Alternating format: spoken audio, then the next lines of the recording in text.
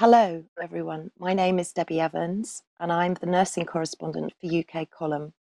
Today, although I'm absolutely delighted to welcome Charlotte Crichton back, I'm also very sad at having to welcome her back under these circumstances. And for those of you that have been watching UK Column very, very diligently, as I know many of you have, you'll remember we've interviewed Charlotte before and her colleague Caroline Pova. Charlotte has suffered a vaccine injury as a result of the COVID-19 injection, and she and others have gone to incredible lengths to start their own support group. And in November 2021, the UK COVID vaccine family was founded by Caroline and also by Charlotte and others.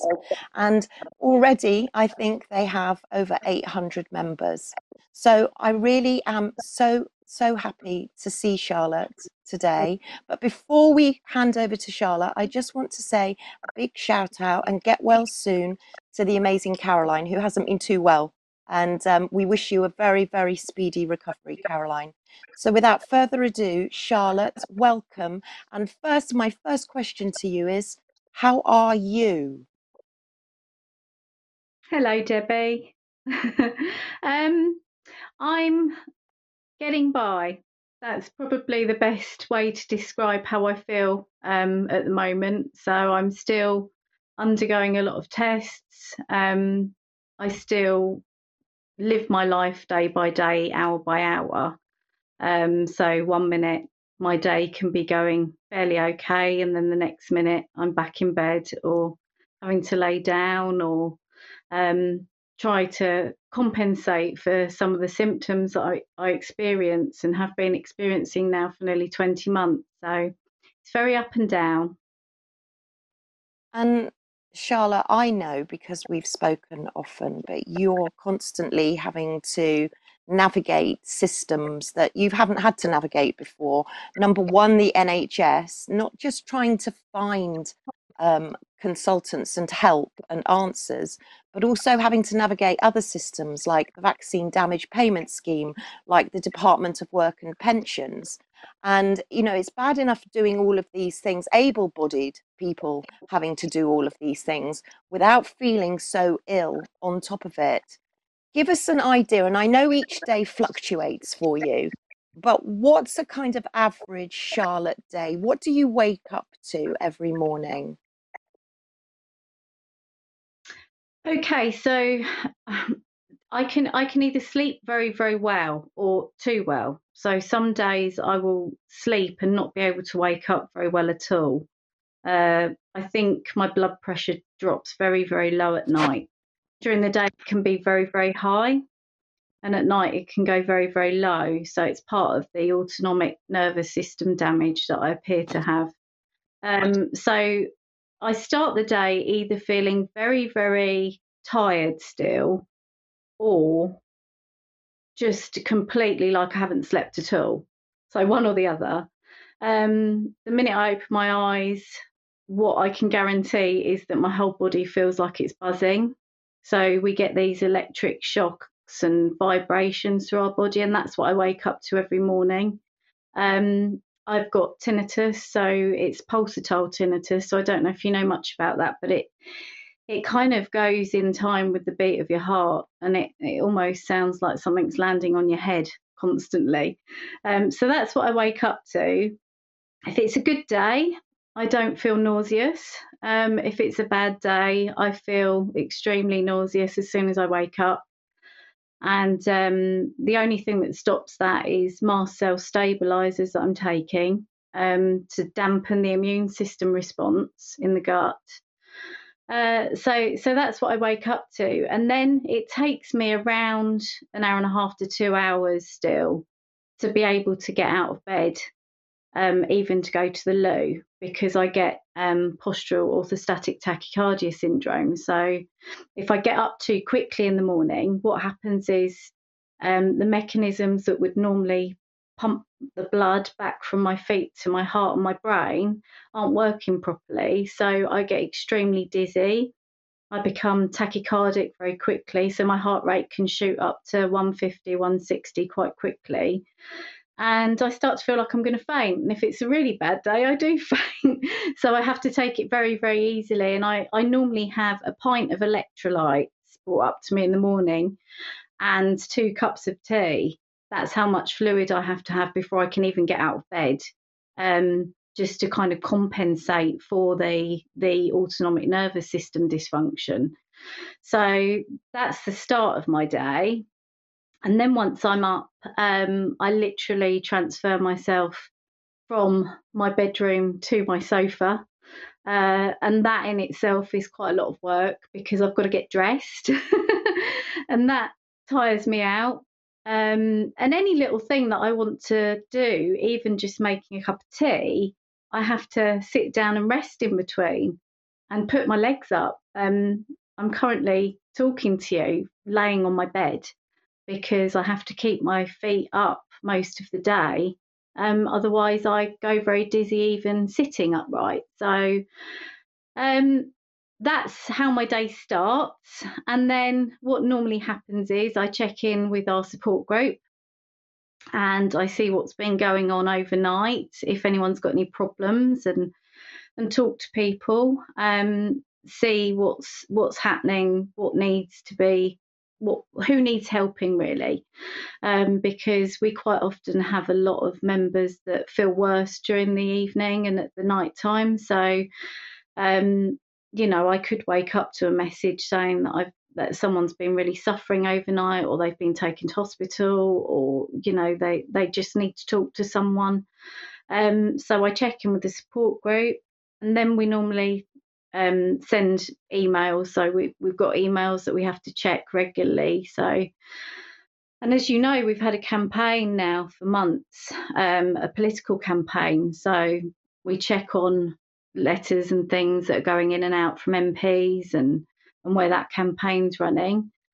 On top of that, I check in with the global support groups and see how they're doing. There's normally a few messages overnight from different support groups around the world telling us what's going on with them. Any news that comes in about vaccine injury around the world, we share. So that's quite important. I don't normally eat until about lunchtime, maybe a bit later, because of the nausea. The only way I can describe it is feeling like you've got the worst hangover in the world for nearly 2 years. That's the feeling that it is every day, and depending on the severity, it can either leave you bedbound or able to do a few things. So so I don't eat until about lunchtime because eating does actually make me feel worse. And I have to take medication before I eat, otherwise I react to the food. As soon as I eat, I become tachycardic. So that's my lunchtime. And then after lunch, I check in with the group again. There's work always needs to be done with a support group. And then I have some dinner when Ian gets home, and I normally have a bath to try and relieve some of the nerve pain that I get that comes from my feet to my legs and my hands and arms, because it's a shooting nerve pain. It's hard to describe. It's not the normal type of nerve pain that you would imagine. It shoots up and down. So if I have a bath, it does relieve it for a little while. But a bath makes me tachycardic as well. So the heat dilates the blood vessels. And when I get out of the bath, I then have to lay down for an hour. And by then, it's normally about 6 p.m. in the evening, and I just go to bed because there's no point being up anymore. So that's my day, really. I mean, honestly, Charlotte, I think it's really important for people listening and watching to realize that all of these conditions that you're all suffering are extremely unstable and unpredictable. So you're never going to know how you feel from one day to the next. That is exactly how you're living. And yet, for you, you're not just having to deal with that, which is unthinkable and unimaginable. I don't know how I would cope on a day-to-day basis feeling physically that ill, and with the psychological effects of the illness as well, and the frustrations, the anxiety, and the ripple effects that it brings to all of the families. But having to micromanage all of these systems and then run a support group. And I think it's really important that we tell people that, you know, you had an AstraZeneca injection, and you are now literally looking after over 800 people that have joined your group. And you are hearing the most traumatic stories. And I know that, you know, sadly, very sadly, you have lost one of your members of group. Somebody committed suicide in August 2022. And I know that there are other people in your group that are struggling to make ends meet because they've lost their jobs, their livelihoods, their businesses, and some maybe even at risk of losing their homes. And yet I know, Charlotte, that you're actually having to spend a huge amount of money to try and access any help for you and as other members are doing. Can you tell us a bit about that? Yeah, so far I've spent just over £10,000 going to private consultants, having private tests, because the NHS pathway A was too slow. So my urgent referrals last year were 3.5 months after it all started. So I wasn't going to get an MRI until 3 months later, and I was going numb gradually from the feet up. And secondly, because I was treated quite poorly last year by when I got admitted to hospital, I was treated quite poorly by a neurologist in the hospital. And I just thought, you know, I've got money. I've always been told by my family, your health is more important than money.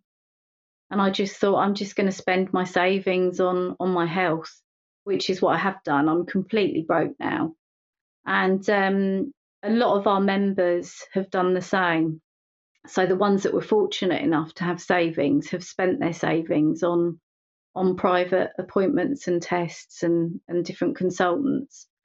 Um, the ones that haven't had any money and haven't had savings, some have still had to wait nearly a year to see a consultant, only to be told they don't know what to do. They don't know how to help them. They'll run a few tests, but that's it.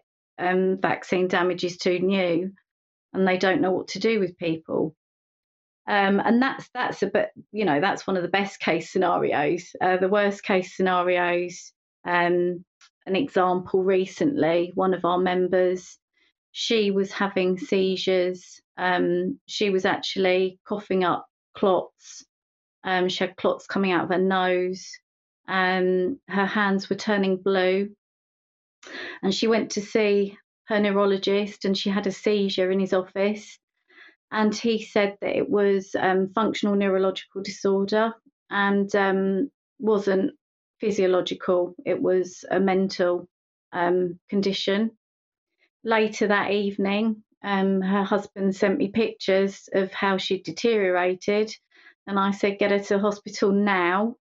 They did, and she's been diagnosed with pulmonary emboli on her lungs. She's got pleurisy, pneumonia.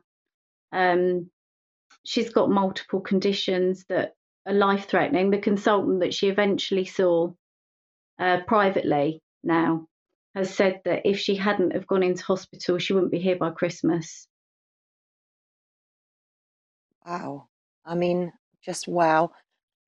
There's so much to unpack here, Charlotte. But one thing that I want to go back to is the purpose of you setting up the group. And the purpose, and please, we need to remember this is an unfunded group. You don't get funded by anybody, which I think honestly is absolutely shocking. So maybe at UK Column we can help you to raise more awareness so that people realize that you are an unfunded group and that you're getting very, very little support. And actually, what many of you need is psychological support, and support to be able to move forward. But the whole purpose of you setting up the group wasn't to apportion blame to anybody, was it? It wasn't to get into any political wrangles or any kind of debates. It was really just to say, help, SOS, we are here, we are sick, it has happened after the injection. Now please help us and restore our lives back to what they were prior to us having the adverse reaction. Charlotte, have you found this difficult to sort of stay away from the whole political arena? Because I know that there was an all-parliamentary group meeting with Sir Christopher Chope booked, and I think that was booked in September. But then the Queen died, and we had well, first of all, there was a rail strike, which posed a lot of problems for people getting there. And then on top of that, the Queen died, so everything stopped. Now you've got another date for an all-parliamentary group coming up this week, I believe. But I'm slightly concerned that the previous group was very much you'd had time to arrange. I think it was 60 people, 60 of your group that were going to attend, and plenty of people that were going to attend to support you as vaccine injured. However, now, because everything's been stopped and started again, something's been arranged at very short notice with perhaps not you guys at the centre of attention. Can you tell us where you are with the latest all parliamentary group and the work that you've been doing with Sir Christopher Chope, the amazing work, campaigning work that you've been doing with Sir Christopher Chope? Yeah, of course. So back in, I think it was February this year, Caroline and I started thinking about a campaign. So Caroline spoke to Olivia Price. I don't know if you know much about Olivia Price, but she spoke to her to see how she set up her campaign. Olivia Price was part of the overhaul of the vaccine damage payment scheme. So she actually campaigned 20 odd years ago, I believe. Well, that's when she started. And she has an MBE. But if you Google her, you won't find much on her, funnily enough. But she's an amazing woman. So Caroline based a lot of our campaign on that.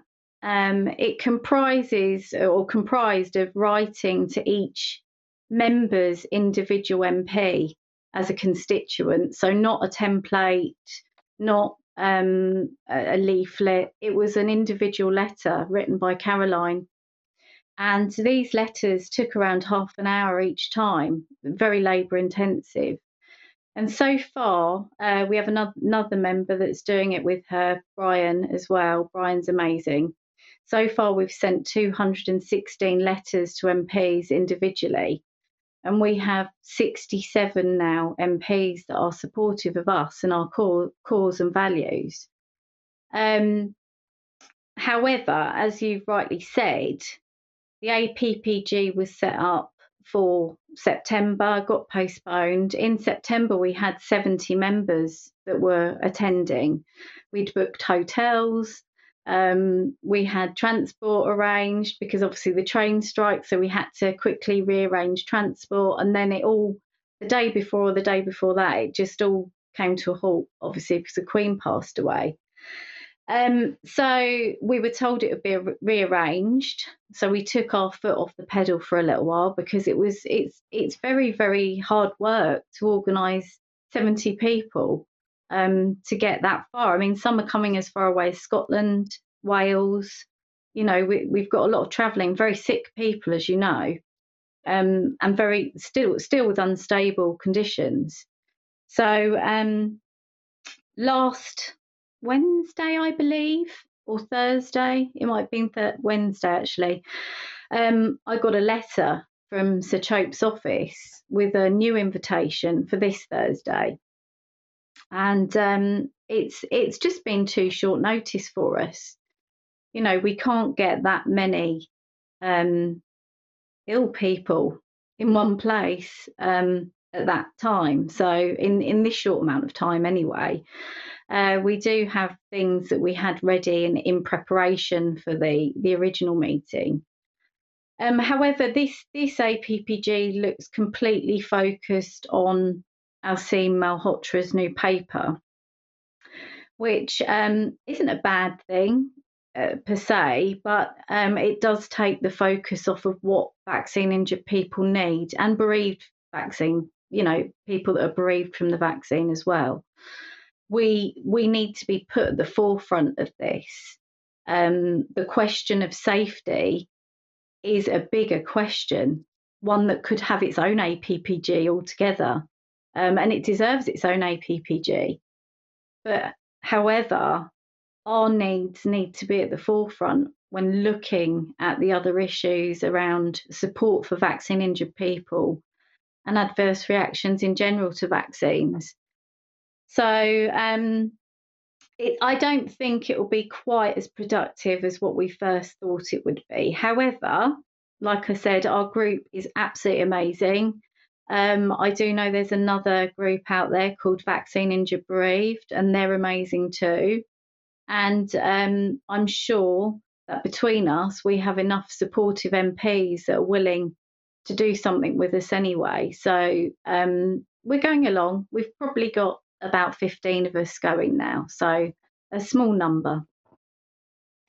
And I think, we've spoken about the previous APG where there were literally 70 very, very sick. And as you've quite rightly said just then, unstable. All of these people have different symptoms, they have different conditions, and they could react differently on any one day. So I said to you at the time, didn't I, the closest hospital to the Palace of Westminster is St Thomas's. And if somebody were to suggest to empty two full wards, acute wards of St Thomas's, and wheel them all across to the Palace of Westminster, you'd think that you'd lost your marbles, quite honestly. But that is indeed what was being planned. And of course, now you can't plan that. And I know that, Charlotte, you have gone to, I can't begin to tell people the amount of hours and the amount of work and the amount of research and the amount of support that you give to other people. And the pack I know that you've developed to give to people at the APG with all of your aims, the symptoms, your wants, your needs has been done so professionally with such diligence and such research. It really is. I mean, I have to say, it's exemplary. And one of these things is that every single one of you seems to have different symptoms, and this is why the doctors are scratching their heads and saying, well, it's a bit of this, it's a bit of that, but we can't put our finger on it. How are people coping with that? And what is the significance, Charlotte, of not having a definitive diagnosis because nobody seems to quite know what label to attach to? How does that affect you in everyday life to not have a diagnosis? Well, as I say, I've spent a lot of money. So I say I'm fairly lucky that I've got multiple diagnoses, including adverse reaction to a COVID vaccine on my medical records and an exemption now. However, I do know that for a lot of people on the support group, it's awful to be this ill and not know why. And a lot of the things we're finding that is wrong with people are very specialised conditions. So things like CIDP, which is chronic inflammatory demyelinating polyneuropathy. So it's very specialised. We've got people with dysautonomia, which is the autonomic nervous system which is damaged, and gastroparesis. I mean, I'd never heard of gastroparesis until I started this support group, and we have members that the nerves to their stomach aren't working properly, so they have to be tube fed. It's almost a paralysis of the stomach muscles. Neurogenic bladder. People's bladders don't work anymore because the nerves are not working and damaged. Myocarditis, pericarditis, of course, and a lot of arrhythmias, a lot of cardiac arrhythmias. Unfortunately, a lot of strokes and heart attacks and things like that as well. And small fibre neuropathy. I'd never heard of small fibre neuropathy before this, but that's damage to the small nerve fibres. They're the sensory nerves. and it can give you pain like burning pain, so you feel like you're sunburnt all over, or tingling, extreme pins and needles, those sorts of things. And it means that you don't sweat properly as well, because quite often the autonomic nerve fibers control your sweat and where you sweat. So you sweat in very odd patches, and sometimes you don't sweat at all, and sometimes too much, and it can affect your stomach as well, and the heart, small fiber neuropathy. In other countries, such as America, they're actually being diagnosed with small fiber neuropathies from the vaccine, and they're getting treatment for it called IVIG. But in the UK, they don't use IVIG for it. They just give pain relief. So there's a lot of things and diagnoses that people are getting that that are abnormal. They're not ones you've heard of before. And to get those diagnoses, you have to go to specialist consultants. Your average neurologist might not have much knowledge of small fiber neuropathy or gastroparesis, and these are all specialists that you've got to hunt out and find, and talk to each other to try and find them, to get these diagnoses and have the money. An average appointment with a specialist costs between 250 to £500. And then if they want you to have tests, I was quoted £1,200 for one set of blood tests that someone wanted to run. So it all adds up. And diagnoses mean a lot, because you imagine, 1 minute you're fit and healthy and life is normal, and the next minute you can't get out of bed for months, you can't look after your children, you can't eat properly, you can't sleep properly. Um, that does a lot to your mental health if you don't have a diagnosis, if people are telling you they can't find anything wrong with you and they don't know what's happening. So mentally, it has a big impact. Actually having a diagnosis, it can really help people to have that. And you raised such an interesting point there. And I think it's really important that we all remember that all of you now, after 2 years of going through all of this nightmare, you have all become experts by experience. You are the experts now. But what I want to explain to those of you listening is that there's something called an ICD 11 code. And everybody with a vaccine injury is, from where I'm sitting anyway, Charlotte, and we can talk about this, but is that you're effectively locked out of a system, or at least some of you are, many of you are, and I want to come on to the MHRA and the Vaccine Damage Payment Scheme in a minute, but many of you are locked out because you simply don't have a code. It's a code. And for people that don't know what ICD is the International Statistical Classification of Diseases and Related Health Problems. So you'll often hear people say ICD-10 or ICD-11 as we now have it. Now, this means that clinical terms are coded. So everything has got its own code, so that people can record it, they can analyze it, they compare it.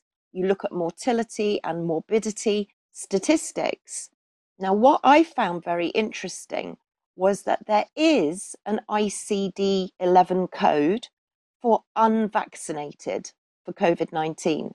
So if you're unvaccinated, you immediately get a code allocated to you, which is Z28.310. If you're partially vaccinated, you get a code as well, which is Z28.311.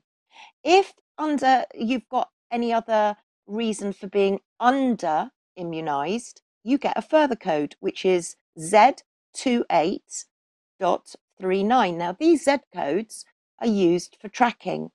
What I want to explain to people is there is no code for vaccine injured. And I know that that's one of the things, Charlotte, that your group and you want to highlight to the APG, that you don't have a code, and as such, you're locked out of a system, unable to get any help, especially from the NHS. Am I right in thinking that?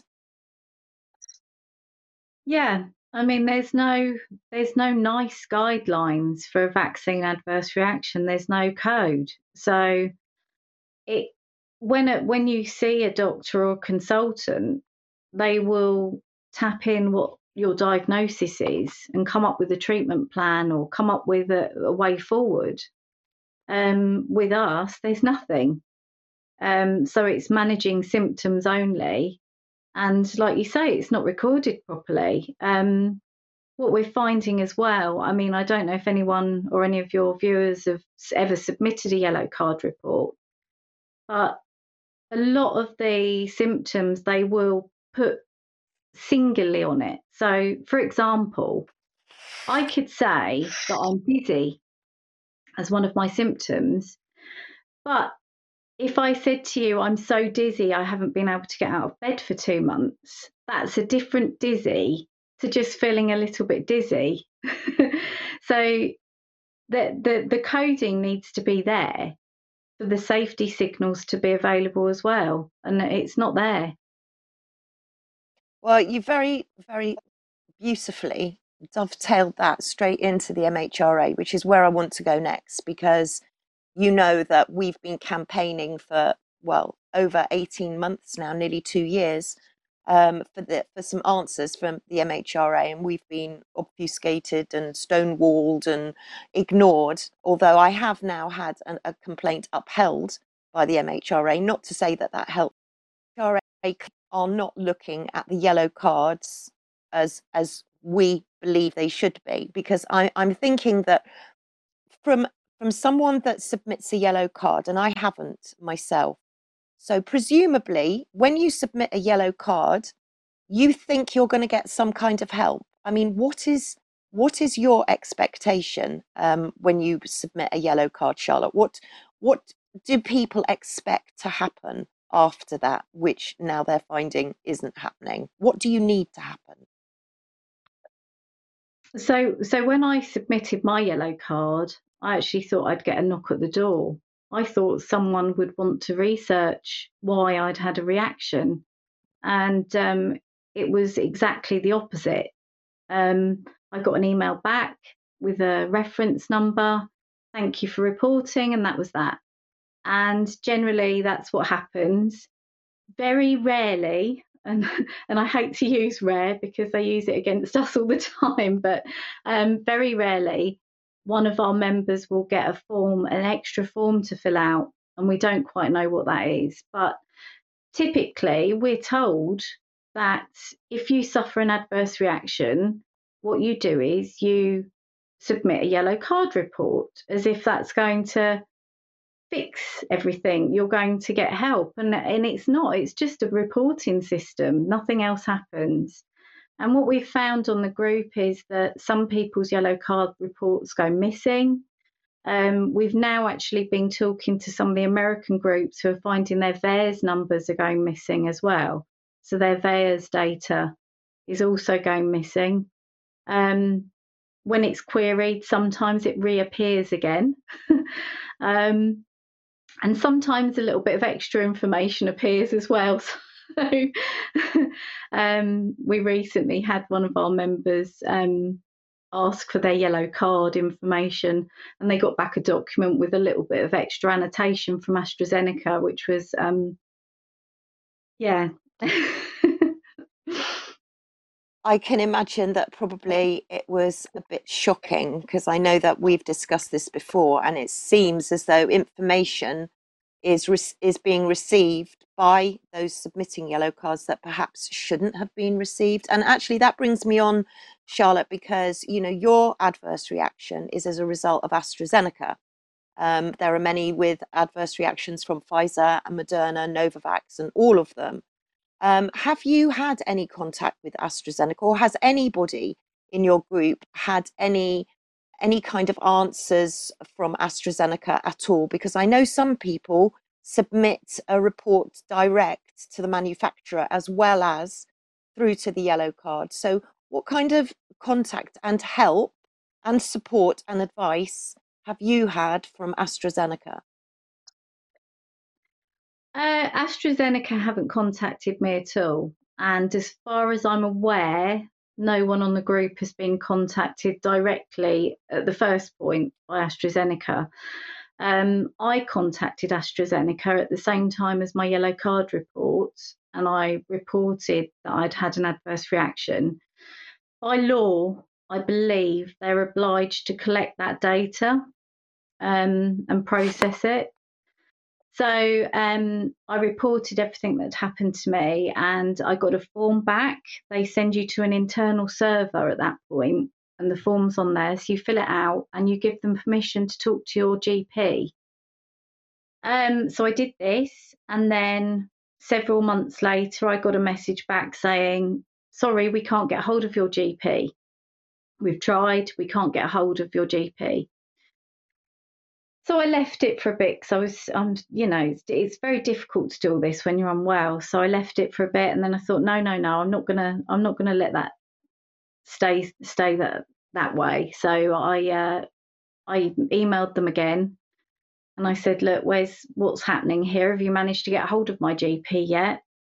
No, we'll send you another form. Okay, so I go back to their internal server. I fill out their form again, and I get exactly the same message back a few weeks later. Sorry, we're unable to contact your GP. And by now, I'm talking to other people who are contacting AstraZeneca, and they're getting the same message. So I'm thinking, I know GPs are quite hard to get hold of at the moment, but there are ways, So this has happened, I believe, 4 times now in my case. I mean, it's unthinkable what you guys are all having to go through. And, as you know, on the column, we exposed Dame June Rain in a recent lecture, an homage to Sir Alistair Breckenridge, where she actually, and she didn't even let it slip, wasn't even a mistake that she made in saying something that perhaps she shouldn't have done. She actually admitted that the MHRA were expecting 100,000 serious adverse reports as a result of the COVID-19 injection. 100,000. But then she announced, oh, but we've had over 400,000. So I can't possibly allocate somebody to each of these reports, although we know that Alison Cave, the chief safety officer, has now admitted that apparently there are 40 scientists looking at the yellow cards that Baroness Cumberledge, who wrote the Do No Harm report, seemed to indicate were going in the bin. So we're not quite sure what's going on with the yellow cards. But what we do know is that they were expecting 100,000 serious adverse reactions. And I know I've asked Dame June Rain, and I know you and your group have asked Dame June Rain. Have you had any answers, Charlotte, to the question that you posed? And I would like to just bring in and give you a quick plug here, because you've written the most amazing articles for Conservative Woman. And I would really, I would say to everybody, go and have a look at Conservative Woman and the articles by Charlotte about the fact that 800 people are being ignored, literally ignored, and her plea to Dame June Rain. So have you had an answer to what mechanism is in place for people, for the 100,000 serious adverse reports that you were expecting, Dame June Rain? No, not really. In my first letter to June Rain herself, I even offered that our group work with the MHRA so that they can research us, study us, ask us where things have gone wrong so that they can improve it for the future for people. And that was completely ignored. I got a reply back from Rebecca in customer service from the MHRA, dated wrongly. So the email I received was last week, but it was dated June, I believe.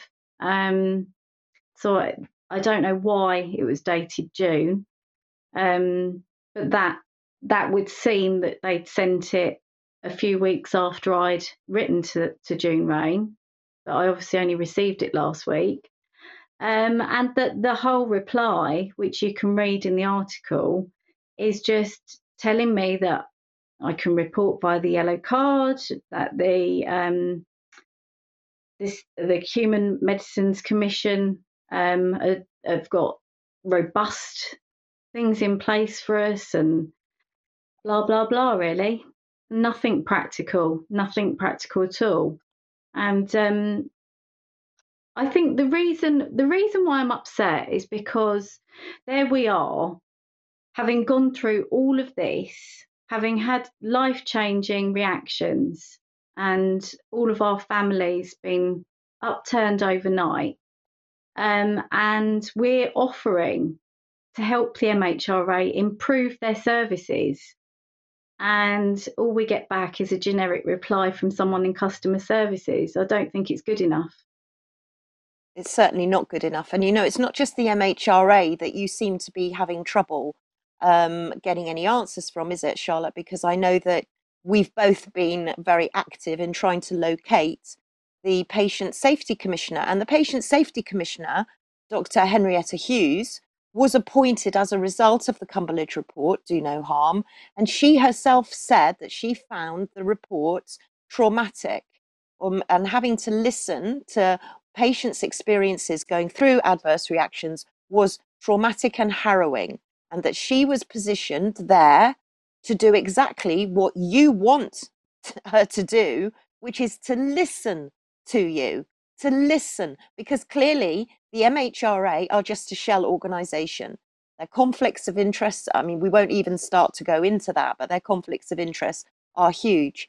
But have you had any contact with the Patient Safety Commissioner that was appointed, after all, back in July?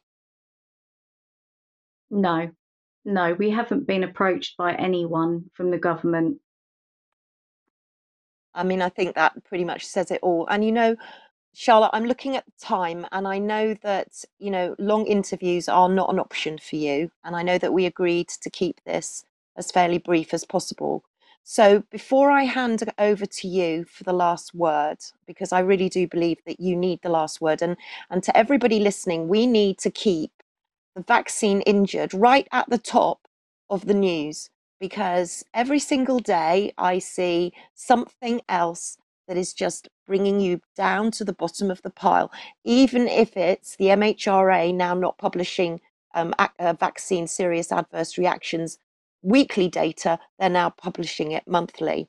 But when you sent me your pack of information, a couple of things. Well, all of it is amazing. I mean, it's really well produced. So, congratulations and well done to everyone that's done that. But I was struck by some of the comments some of your group members made. And here's just a couple to give people an idea of what you, and as a vaccine injured person, have to put up with every day. I feel like I've been robbed of myself. Mentally and physically, I've struggled for the past 18 months. My world has got smaller. Not only has my health declined, but I'm also completely isolated. Life is an uncontrollable descent where I'm emotionally drained, physically exhausted, and financially broken, with nowhere to turn. I've spent £9,000 and counting on medical care. That doesn't include all the private and NHS prescriptions. And I still feel like I'm dying every day. I've been too unwell to fill out the forms for benefits. Charlotte, those are just 3 comments from 3 of your group. You have 800. I know that your time is precious because you are having to go to appointments, campaign, navigate political systems, and run a family and walk dogs as well. So the fact that you have taken time to speak to UK Column, I'm incredibly grateful, because the information that you have and the work that you're doing is simply phenomenal. But I want to hand over to you, Charlotte, for the last word, and to tell people and to ask people what your group needs and wants now, how we can help you today, and a message for everybody out there that's listening. What can they do, and what message would you like to finish with? Charlotte, thank you, and God bless to all of you. Thanks, Debbie. What we really need is everyone to write to these people. So we need you all to pick up your pens and paper or email and write to your MPs, write to the MHRA, write to all of these people that are failing us, because, as Debbie says, there's 800 people at least that I know of that are being failed. And then secondly, just be kind. I think we've got in this mess because people are being unkind to each other, and there may be a few people that are greedy and not very nice, but the majority of us are just trying to do the best in life, aren't we? So just be kind to other people and appreciate that their opinion might be different from yours, or it might be something that you've never experienced before, but that doesn't mean you should dismiss them. So be kind.